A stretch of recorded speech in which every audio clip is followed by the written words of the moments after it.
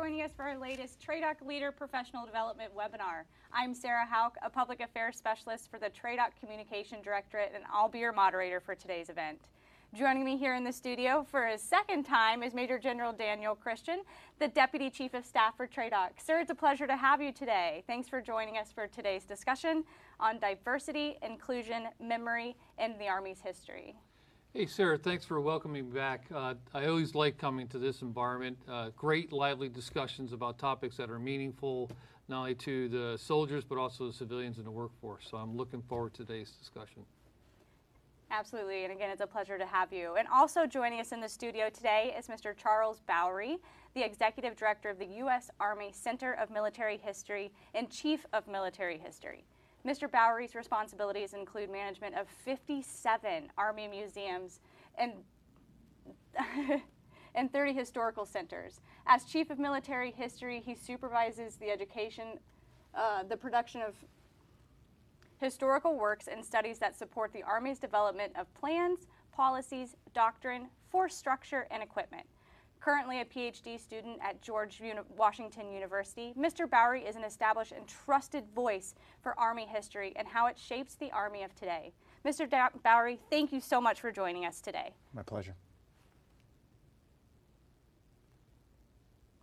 And just as a reminder, before we get started, we want you to be part of the discussion. So leave your comments in the section of the Facebook Live or the watch page wherever you're tuning in, and we'll try to get them answered during the program.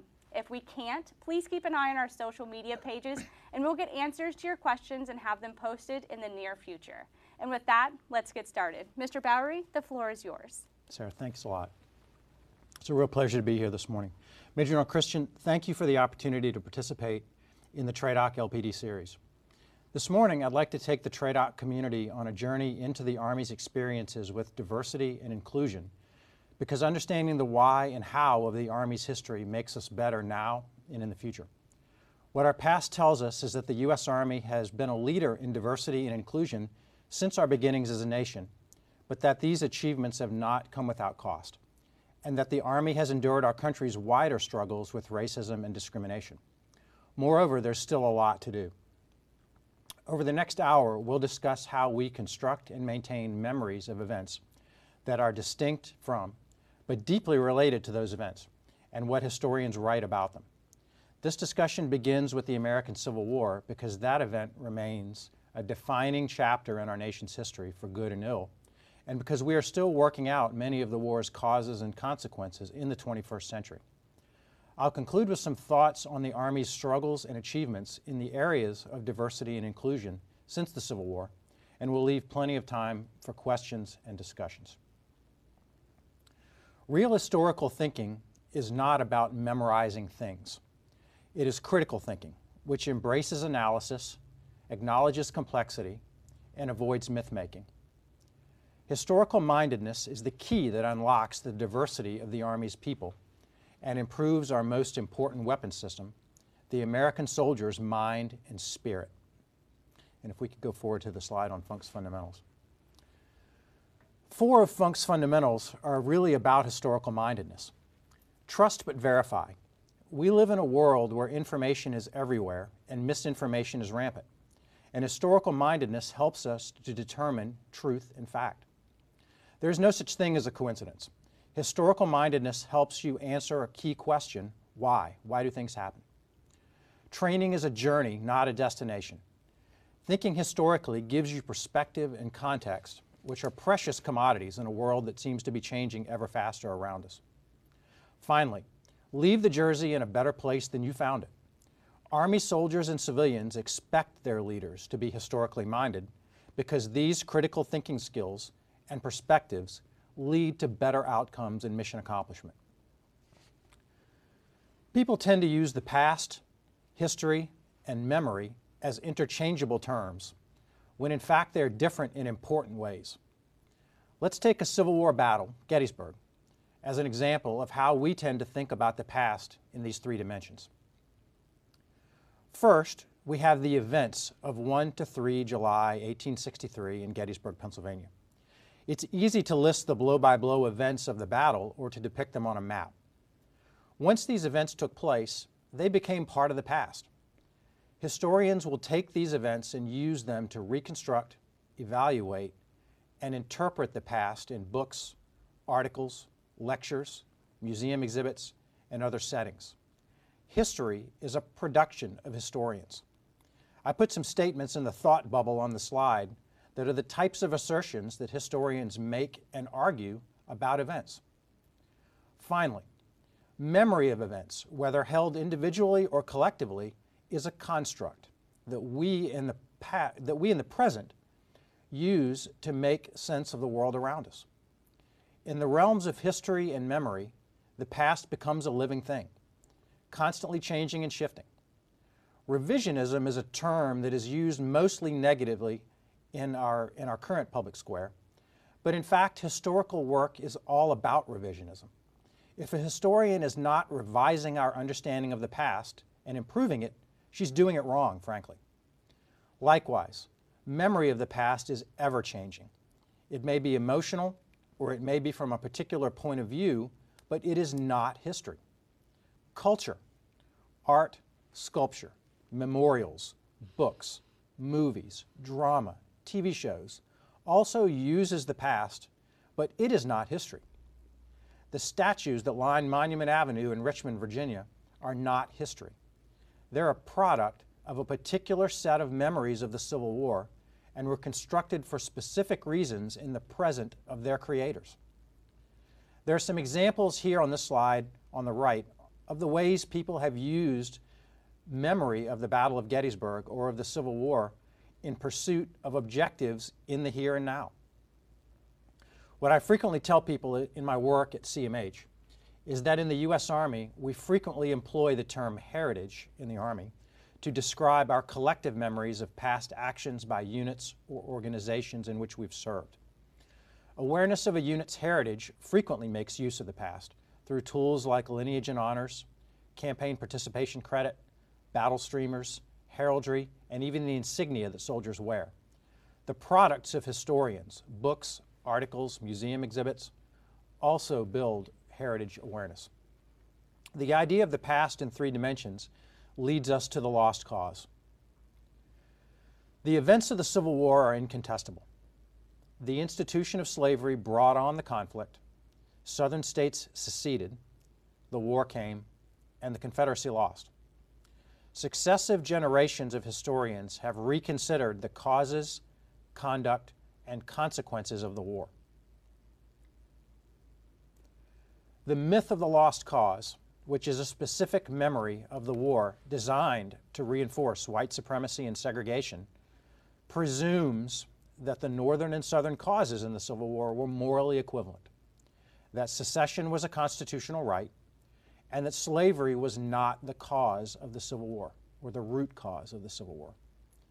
This idea took root in the post-war U.S. South and became the nation's dominant memory of the American Civil War until very recently, because it was useful for white Americans, North and South. In the North, the lost cause was attractive because it offered a vision of reconciliation between the two sections of the country that had fought.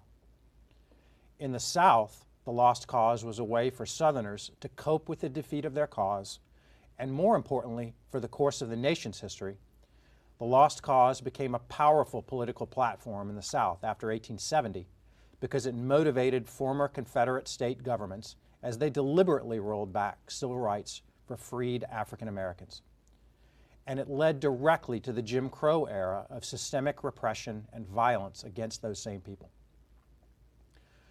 But critically, the idea of reconciliation, the collective idea of reconciliation, did not include the voices of African Americans over whom the war was fought. The continued resonance of the lost cause in American popular culture informed the national struggles of the civil rights era of the 1950s through the 1970s and continues to surface in the 21st century. If you know where to look, the traces of the lost cause are visible even in the U.S. Army, where 10 current Army posts carry the names of Confederate leaders, and units in the U.S. Army are allowed to claim historical lineage to the Confederacy, complete with a different gray over blue battle streamer for certain campaigns in which their heritage units fought as a part of the Confederate Army. Now, a new generation of historians is reframing our understanding of this past to explain how the lost cause has been used by people since the end of the Civil War. People of color have served this nation in uniform since before we were a nation, and for much of our history, they have fought a war on two fronts: against the nation's enemies in combat and against segregation and oppression at home. We like to tell ourselves that the U.S. Army is the ultimate meritocracy and that we only see Army green when we look at our fellow soldiers and civilians. And as a retired Army officer, I can say that with absolute conviction. It's absolutely true that in the context of America's history of racism, the Army has been one of the most inclusive and diverse of our national institutions. But now more than ever, it is critically important for all of us, from the most junior basic trainee to the Secretary of the Army, to understand that systemic racism has manifested itself insidiously across our ranks, and we still feel these effects today. In this context, 50, 60, or even 70 years ago is not a long time. In February 1941, Private Felix Hall, a black soldier who enlisted to serve the nation in the World War he saw coming, was lynched at Fort Benning, Georgia. His attackers abducted him from a white housing area on post, took him to a ravine along the Chattahoochee River, and hanged him from a tree. African Americans have served in segregated units from the Civil War to the middle of the 20th century, and were more often than not forced into support roles that relied on racist ideas of their intelligence and bravery, ideas that sprang from lost cause ideology and America's long history of struggling with racism. Soldiers of color who served during the era of the World Wars endured hardship and violence at home, even as they served overseas. And we have some photos here of those aspects. Women served in a separate, segregated branch of the Army, the Women's Army Corps, until 1978, and served largely in medical, clerical, or service support roles. During the Vietnam War, African American draftee soldiers served disproportionately in infantry units and suffered confinement and non-judicial punishment at much higher rates than white soldiers. As the U.S. Army implemented the all-volunteer force after Vietnam, institutional discrimination created by things like qualification tests and recruiting, training, and education priorities continued to bar African Americans from leadership positions and combat arms military occupational specialties, traditionally the most direct paths to promotion and greater responsibility in our Army. Since President Truman's 1948 executive order desegregating the armed forces, diversity and inclusion have steadily increased in our military ranks. But even during the Cold War, institutional obstacles remained. The opening of all MOSs to women and the end of service exclusions for LGBTQ people have allowed us to move closer to true meritocracy. As a personal example, when I was about to graduate from flight training at Fort Rucker, Alabama in 1993, Army Aviation opened service in attack and Aero Scout airframes to women. The executive officer of the battalion I commanded in Afghanistan is today the commander of one of the training brigades at Fort Rucker, and all three of her battalion commanders, as highlighted on Army.mil, are women. And I'm proud of Colonel Tammy Baugh. In the past 3 years, women have begun graduating from Ranger School, the Special Forces Qualification Course, and Infantry and Armor Basic Officer Leader courses. In 2019, Sergeant First Class Janina Simmons, a drill sergeant at Fort Jackson, South Carolina, became the first black woman to graduate from Ranger School. A year later, our colleague, Brigadier General Milford Beagle, took command of the U.S. Army Training Center in Fort Jackson, South Carolina, the same post where his great-grandfather had served in a segregated labor battalion during World War II. The 2018 assignment of then Major General Gary Brito as the first ever African-American commanding general of the Maneuver Center of Excellence at Fort Benning followed by his promotion to lieutenant general and assignment as the Army G1, is further evidence of the growing diversity and inclusion in our Army. The story of John Gregg, which I learned about from my colleague Major General Rodney Fogg, the CG of the Army Sustainment COE and the Combined Arms Support Command, is a great example of the Army's path toward diversity and inclusion and the power that we unlock along that path.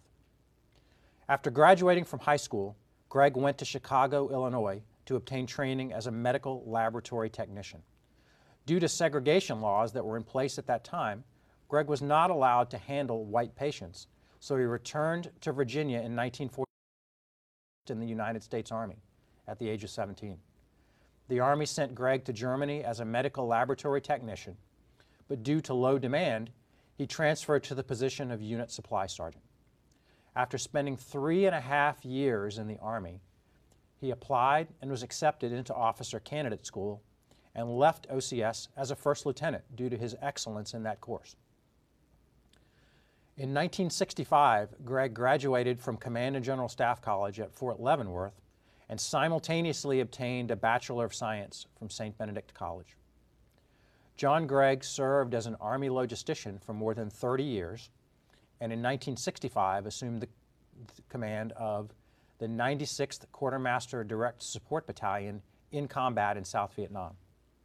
His battalion was awarded the Meritorious Unit Citation.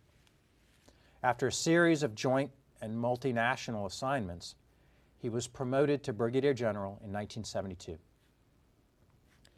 In 1977, President Jimmy Carter nominated Gregg for the position of Director of Logistics on the Joint Staff and approved his nomination to Lieutenant General. He went on to serve as the Army G4 and attended the Harvard University John F. Kennedy School of Government. Since the murder of George Floyd last year, this nation has maintained an often uncomfortable conversation with itself over the continuing effects of systemic racism in our society.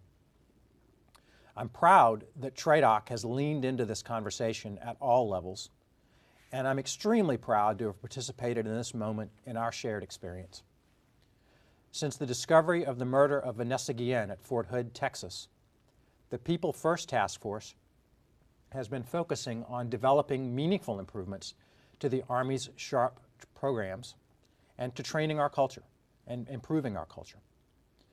In the coming weeks, the DoD Naming Commission will visit all of the Army posts named for Confederates, including the 4 posts in TRADOC, in order to carry out congressional guidance to change these names. The Commission is also working with Installation Management Command and Headquarters DA to identify other elements of Confederate iconography in such places as street and building names, unit heraldry and insignia, and unit lineages, all of which date to the Jim Crow era and are direct products of the lost cause. The concern I often hear is that the processes I've just talked about are just an erasure of our history or the new bogeyman in our culture, cancel culture. My response as a historian to these concerns is that the process of reevaluating the past and learning from it is healthy and important for a democratic society. The events of the past happened, and nothing we do in the present can change that. What can change for the better is our understanding of the past, so that our knowledge and our memories can move into closer coincidence over time, and so that history matches our memory where possible. In that spirit, I can recommend the books on the slide as further reading in the topics we've discussed this morning and that we'll continue to talk about. The TRADOC COE libraries are working to build displays of these books as well for your further reading. I've attempted to be provocative but respectful with this morning's presentation because I know that this discussion touches strongly held beliefs in all of us. But I also know from my own 28 years of service, in and out of uniform, that our Army's diversity is the key to our strength. And as an American, I take pride in the bravery and sacrifice of my fellow citizens who have struggled selflessly for their equality, their civil rights, and the right to serve this nation. As the recently departed Representative John Lewis famously said, let's continue to get into the good trouble that comes with this topic. And now, General Christian, I'd like to use the remaining time we have to go into some discussion and questions. Great. Absolutely. We appreciate your presentation, and it's been just incredible to listen to the insight from your side of things and what you do at the Center of Military History. Now, we did get a question from the audience. Has CMH documented the diversity of the Army throughout its history? And if you have, where can individuals access that to kind of see that broadening of diversity in the force? Sure, and I would go back to the Cold War era, and there were there was one publication on the slide I showed on the further reading slide. That's a book we published back in the 90s called Black Soldier, White Army, and it talks about the experiences of a segregated infantry regiment, the 24th Infantry Regiment, in the Korean War. But going back before that, we published some works on the Army's experience with African American soldiers in World War II. And then also there are DoD historical publications about the path to integration of the armed forces. And we and the Army University Press at Fort Leavenworth, Kansas, continue to collect personal experiences and recollections of currently serving soldiers and their path to diversity. So I would say within the Army's official publishing programs, there's quite a lot of material on the topic. Excellent, great, and we appreciate you sharing those continued reading ideas with our audience, because I know everyone always wants to continue these discussions. Those are great jumping off points for leaders who may want to read those and then take them back to their units, so we appreciate that.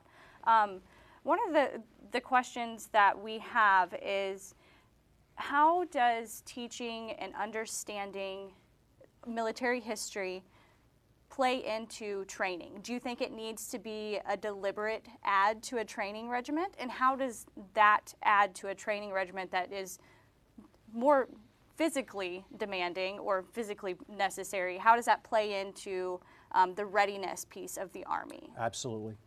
What I tell Army leaders and commanders all the time is that historical mindedness builds resilience in our soldiers and our units.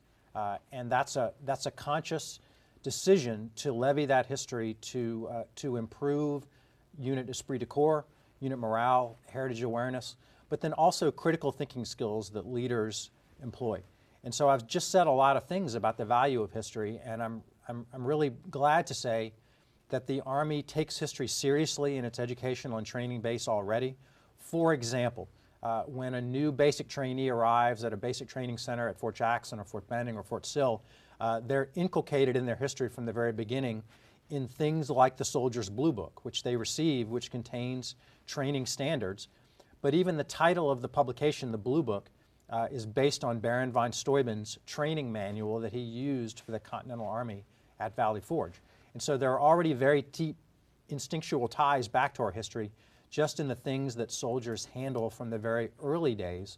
And then in our various NCO and officer training courses, the Army employs lots of history instructors who do a great and very passionate job of relaying the Army's past, not only in the sense of building resiliency, but then also building critical thinking skills.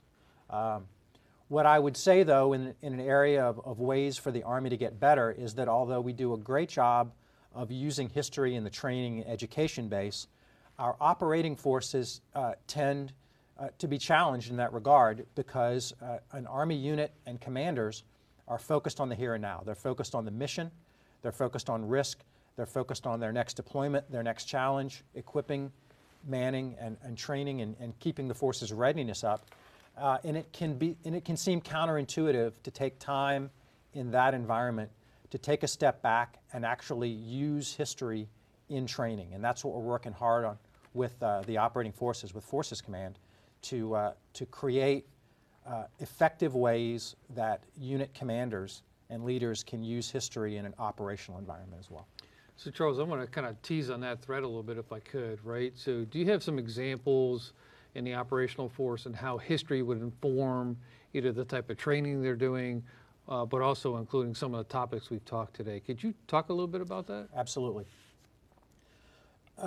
We're developing we're in the process of developing now a couple of specific products that we will provide to the operating forces to help them build historical awareness. One I'm really proud of that is generated by our museums enterprise is a program called Gear Faith. And we are developing, for lack of a better term, some reproduction elements of historical kit through time that we can position with our museums and that we can sign out in effect to units.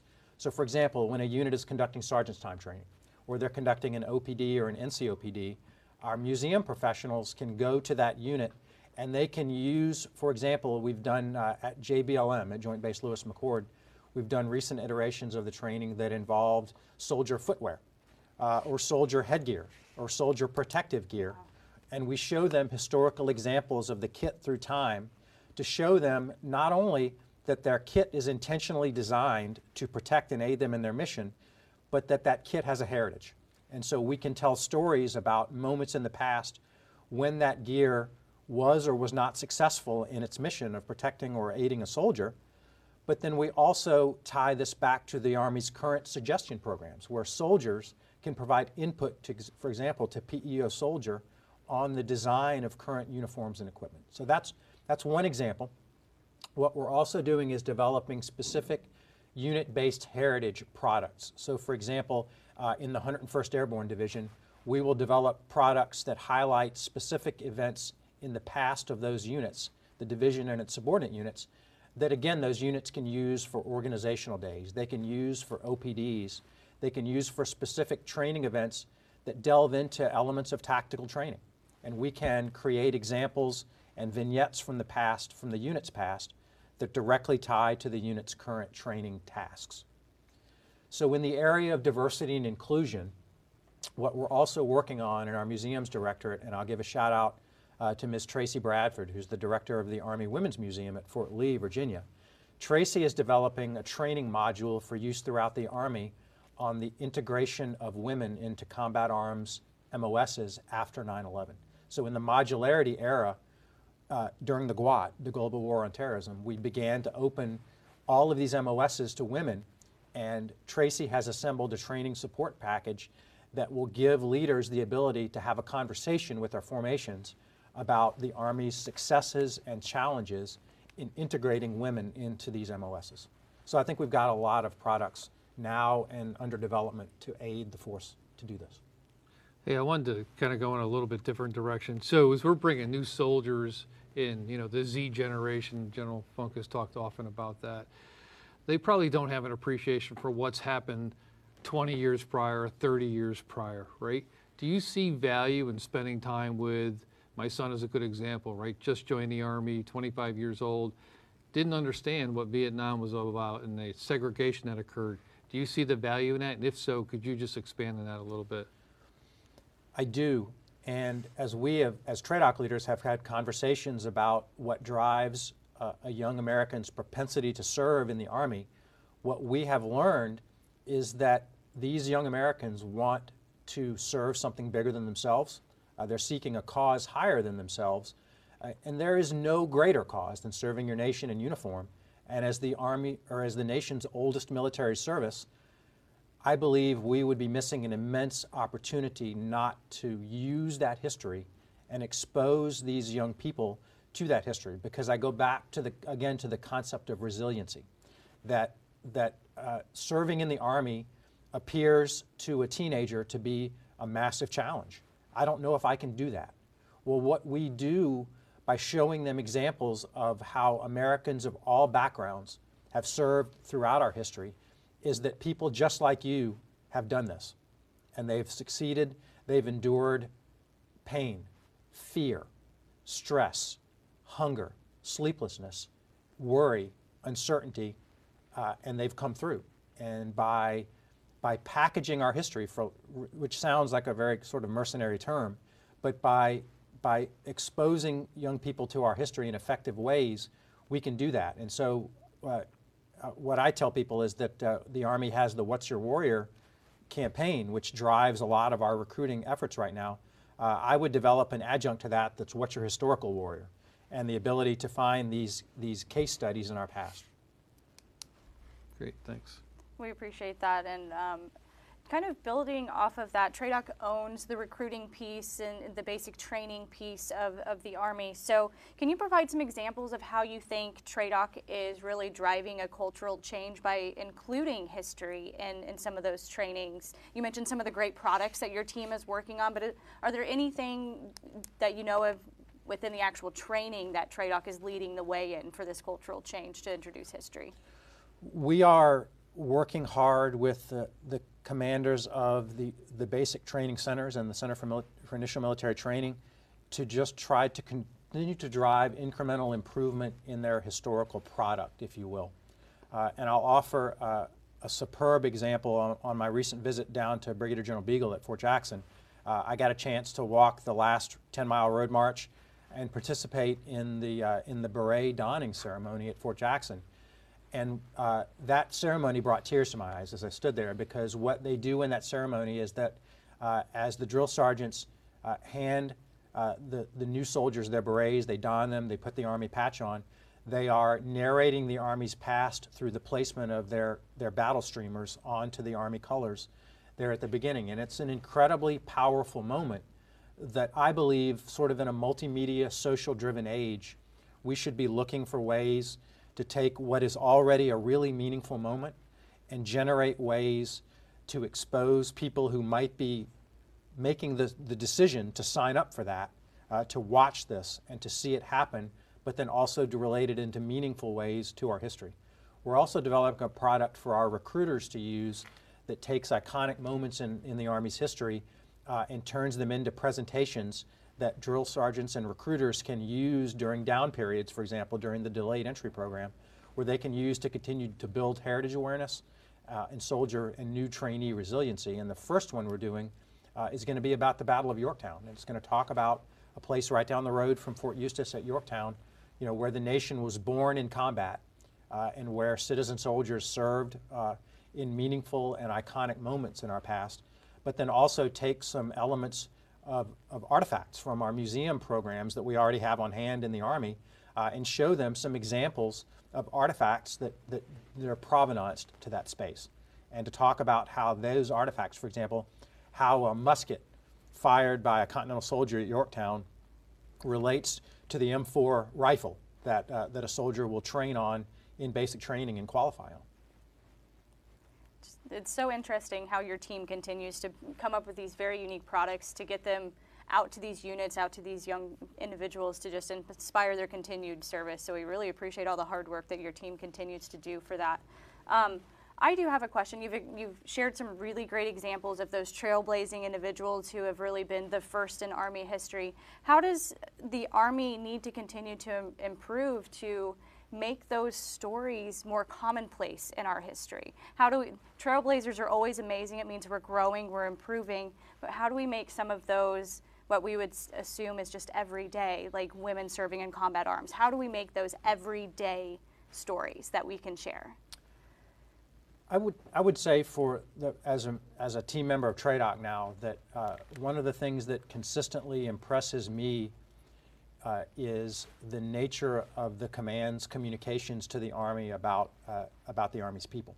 So I think we're on a really tremendous path to continue highlighting that diversity. I will make just an unpaid plug, though, for the DoD Naming Commission and the effort to rename these Army posts. And I'll give a great example right down the road here at Fort Lee, Virginia, which trains the Army's sustainers, its ordnance professionals, and is really, as we know, a linchpin of the Army's success in any environment is our logistics base and our sustainment base. That post is named for a Confederate general, Robert E. Lee. As we supported the DoD Naming Commission, and I indicated an example in my talk from General Fogg, what we uncovered were literally dozens of stories of African American men and women, Hispanic men and women, who would be considered, as, in your words, as ordinary soldiers, who didn't really do anything exceptional. They didn't win a decoration for valor, but many of them did earn decorations for valor, and they are sustainment soldiers. One of the examples that we offered to the DoD Naming Commission was a black soldier who enlisted in the Quartermaster Corps for service in World War II, shipped out to the Pacific Theater of Operations late in the war, and perished when his troop ship was torpedoed, but he gave his life by retrieving life jackets for other soldiers in the water as his troop ship sank, and he gave up his own life jacket to another soldier, and he perished. This was a quartermaster soldier. I would submit that the larger effort to rename these posts and the ways in which it capitalizes on the diversity of the Army's valor and experience is a real moment. So that a new trainee or a new AIT soldier, for example, in a sustainment branch that goes through the gate at Fort Lee, Virginia, will see a post that highlights, through the name of that post, one of these great stories from the cohort of soldiers with which they will serve. And we have opportunities to do that all around the force, and I know that all of our commanders in TRADOC are invested in this, and they're ready to support the commission when it comes. So I think what we can do is continue to build on what TRADOC is already doing to message the diversity of our force, but then look for innovative ways, primarily through social media. I think it's an incredible tool when properly used, and we see examples of this. Twitter is one of the most vibrant sectors of Twitter, and we know our very own Lieutenant General Ted Martin is a social media superstar in that area, and he is an example of what right looks like that. We've got other examples in the TRADOC leadership. Major Dylan Donahoe at Fort Benning, another one, General Beagle. They continue to do incredible work to highlight the diversity of the force and use our history. Excellent. We appreciate that. And we do actually have a question from our audience. The Army birthday was just a couple of days ago, and we celebrated with opening NMUSA again. As soon as it opened, unfortunately, the global pandemic hit, and we had to, for safety reasons, close its doors, but you guys have been doing great virtual events, but it's now open again. And so what are some of the must-see exhibits that'll demonstrate the Army's diversity within the National Museum of the United States Army? I wonder if that question was planted by one of our teammates in the NMUSA staff. But in any case, I really thank the questioner for asking that, because it's a great highlight. And even right now as we speak, I believe the Today Show is wrapping up a live broadcast from the NMUSA campus, and they had the Golden Knights jump in this morning. So it is great. I hope people can get out to the National Museum. But I would highlight, in terms of diversity, a couple of different spaces in the museum. When you go into the Experiential Learning Center, right off the entrance, the main entrance to the museum, you see a multimedia display, an interactive called Growing Up Army, that talks about stories of individuals who've been Army brats, Army spouses. So it's a great way to highlight the fact that the Army is more than just soldiers. It's the families and communities that surround us. The soldier story pylons that march into the museum in formation and form up in the lobby are incredibly diverse. And they tell stories of all of our soldiers throughout our history. Great examples that really cover the scope of the Army's diversity and service. In the Army and Society Gallery, we talk about the ways in which society and the Army have a synergistic effect to one another. There are a series of interactives called My Fellow Americans that take currently serving Army soldiers, and they display not only their uniform, their military accomplishments, but then also their civilian lives, what they do in their communities. We also highlight the service of veteran support organizations, and then throughout the Army's, or throughout the historical galleries, in the chronological galleries in the museum space, we highlight women soldiers. So, for example, in the World War II gallery, we have a cast figure of a Women's Army Corps NCO who works in a headquarters as an intelligence NCO.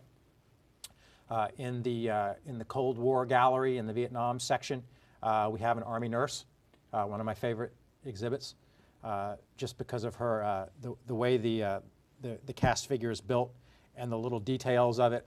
Like, she's got a Detroit Lions sticker on her clipboard because she's clearly a Detroit Lions fan, and then she's got Woodstock on her clipboard as well. So, but I love the personalization of it, and the degree to which the museum's displays highlight that this diversity has always been a part of our force. So Charles, I got a question. So if I'm an incoming company commander, captain type 1 each coming into a unit and wanting to really embrace diversity, but also in balance with readiness, right? Because that is a metric for success. What advice would you give me as a company commander? As I have watched what TRADOC and the Army have tried to do with the People First Task Force, what strikes me is that for all the right reasons, the Army has continued to open all of its paths and opportunities for service to women and to soldiers of different ethnic backgrounds, and to make it a fair and welcoming place. But changing the policy in many respects is the easy part. Changing the culture in our formations is immensely difficult, and I think that's what we saw at Fort Hood and we see it other places. And so what you have to do is have leaders who understand that they drive that cultural change. And so that's what I would remind a young company commander, is that you own the culture in your formation, and it will do and live as you are involved and as you model. And so you've got to not only follow policy and regulations with regard to how you handle complaints, how you handle sharp issues, for example, knowing your resources, getting those resources to your soldiers. You've got to be very proactive and reactive when situations arise. But then you've got to work on the culture in advance. So we'd say in an IED environment, getting left of the boom, right? You want to solve the issue before the IED explodes. You want to get left of that boom in your unit's culture by making it a safe, inclusive place where you apply standards and you work toward your mission accomplishment, but you take into account the diversity of backgrounds that your soldiers bring. So that would be my advice. Yeah, it's funny you mention that. So one of my other sons came to me when he was taking command and asked me that very question. And you know, here's the advice I gave him, and I think it's kind of simple, but I think it holds true. One is the culture you create is the culture you own, right? And I think the only way you change that culture is really getting face to face, what I like to say, knee to knee, toe to toe with your soldiers to really understand what makes them tick, right? What are they really interested in? That's one. Two, this is a people business, right? And so this is all about people. So if you don't invest in time in people to let them know how much you care for them, what you're willing to do for them, and your word is your bond always, right? Then you're going to create the culture that you may say all the right things, but you're not effectively doing the right things. That's right. So I just thought it was an interesting question to get your perspective on that. But I would say, going back to my my home as a history nerd, I think that that a commander's historical mindedness on a certain level can make that process more effective. Sure. Because I think a leader who is historically minded will understand implicitly, as you said, that those soldiers come with different backgrounds and experiences, and their ability to be open to those backgrounds is a product of historical mindedness, because you value and understand, as I say, that everything has a history, and that the soldiers that you command come in with their own history, and it's informed in critical ways by their experiences. And so a leader's ability to understand those experiences out in the larger society and also in the Army will help them do that. Yeah, that's great. Thank you. And be authentic and empathetic, Yeah, awesome. Absolutely, and we all know that the Army is really trying to tackle this big bear that is changing culture to make it more diverse and more open and more transparent, just so in the cohesive teams, that's a big topic right now too. So I would actually like to open it out to both of you. So how do you feel that being diverse is going to make us a stronger Army? Like why is that so important? You both have kind of touched about people bringing in different experiences in history. So why is being a diverse Army so important to making us stronger? Yeah, so I'll take a crack at it from an operational perspective. I am slowly becoming a historian, but not to your talent for sure, Charles. Hey, look, so we all come from different backgrounds, different experiences. We all have different views in the world, right? We all have something to offer, and I think that's really the most important part. Appreciating the differences between individuals is as important as appreciating the likenesses between individuals. You know, we all argue often in the Army that it is about completing the mission. I don't think that diversity comes at the risk of not completing the mission. I believe they're actually both complementary, right? You'll see in a lot of the social media today, hey, we talk a lot about diversity. We're not really focusing on readiness. Well, they're complementary efforts. They're not mutually exclusive, Exactly. right? A plus B equals C. So I think the diversity makes us stronger, makes us better. But as I said earlier, when I was talking to my son, understanding what makes soldiers tick is hugely important. Whether you are parallel to the soldier to your left or your right, or you're an officer or a senior NCO in a leadership position. That is what's going to help us accomplish the mission. Charles, what are your thoughts? Dan, I could not agree more. I think that that when our soldiers see that the Army in which they serve truly understands and values the differences, as well as the similarities and the shared purpose, those individuals, every one of those soldiers will be more effective at their job. They're going to be more energized, they're going to be more passionate, because they know that they serve in an institution that values them at a very, very basic level.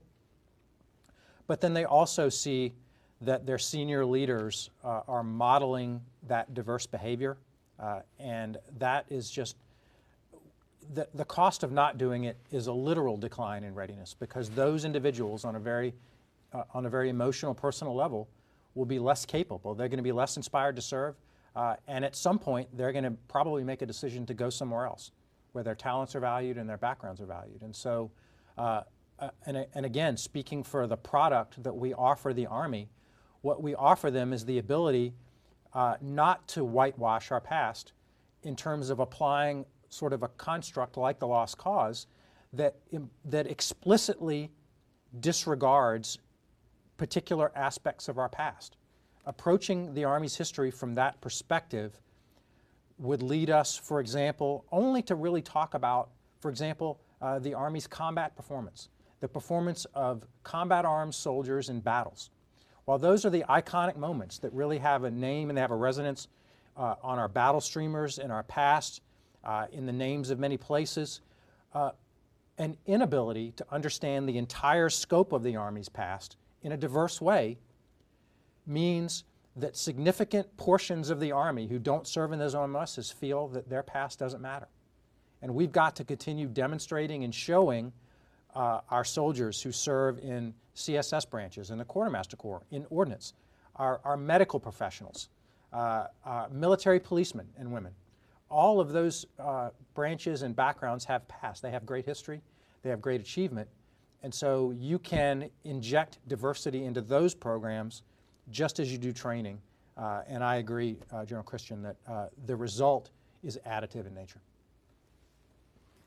Excellent. And we appreciate everyone's feedback from an operational side of things and then more from your perspective in the historian's realm.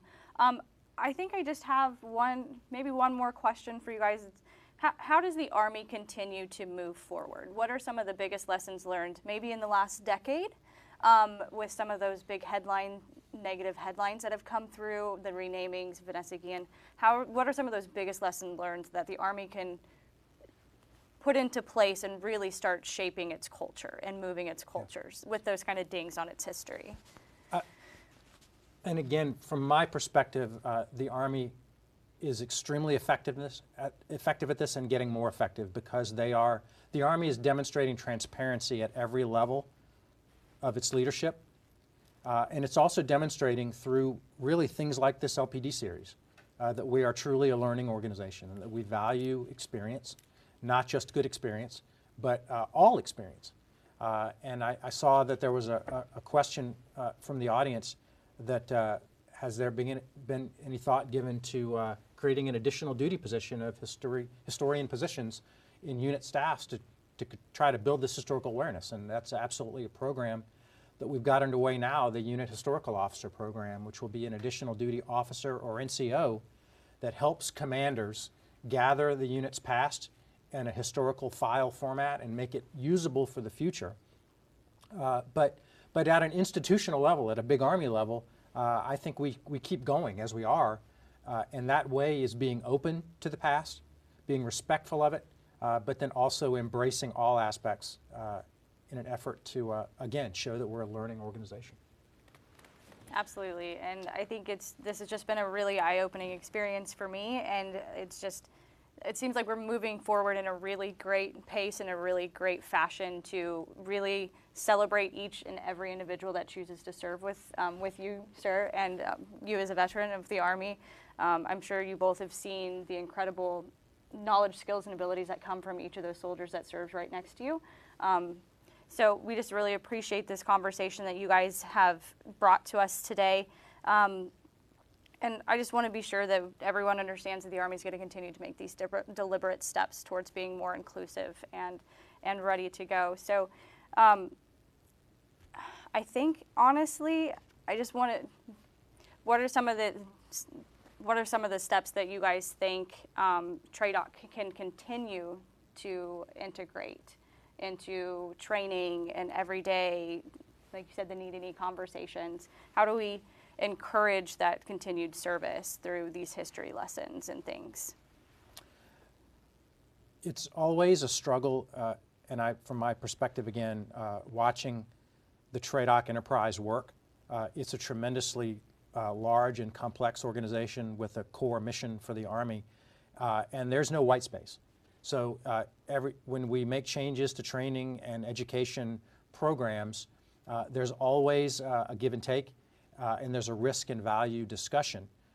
And I'm mindful that we can't just come in as a gorilla in the room and begin to throw things on top of already constrained training schedules and resources. So it's important to be cost-minded and effectiveness-minded in what we do, and to manage our own expectations with that, but to seek ways to improve already existing programs where possible. But again, just to drive a basic level of historical mindedness. And the example I use is for our comrades in the Marine Corps, usually when I talk to soldiers about Army history, is that when you meet anyone who served in the Marine Corps in any context at any time, they'll be able to tell you some things about Marine Corps history, some things that are important to them. It's a corporate mentality that I think sometimes, because of the large size and diversity of the Army, that we struggle with a little bit. And one of my goals is to drive that greater basic level awareness of our shared past of valor and service to the nation.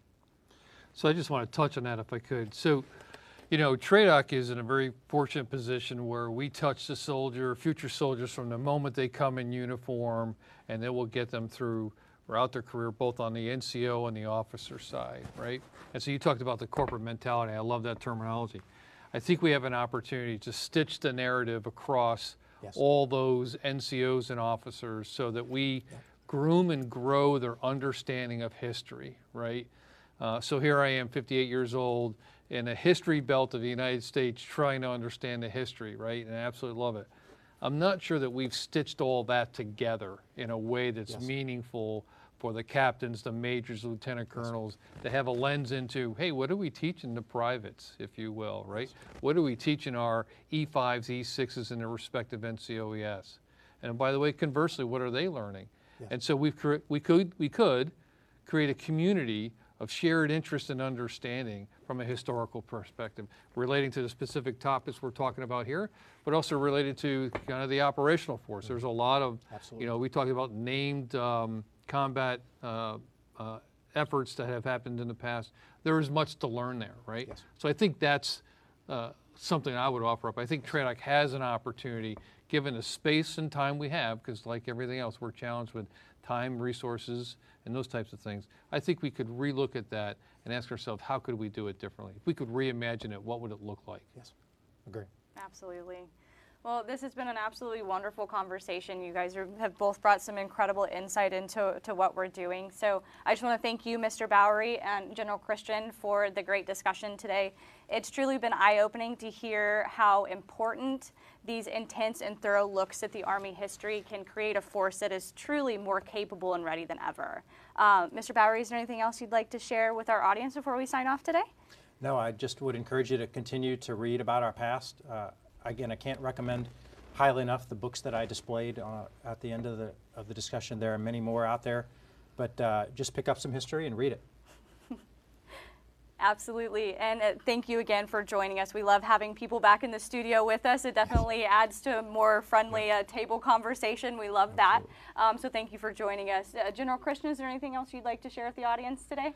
No, so look, it's always great to be back here, right? And I learned a few things, so now I have some more books to add to my Kindle reading. So thank you, Charles. I'll try to get to them. Great dialogue. I think really what I would leave you with is tough conversation, but it's a conversation we have to have, right? So we talked about good trouble, I think is a term used out of a quote earlier.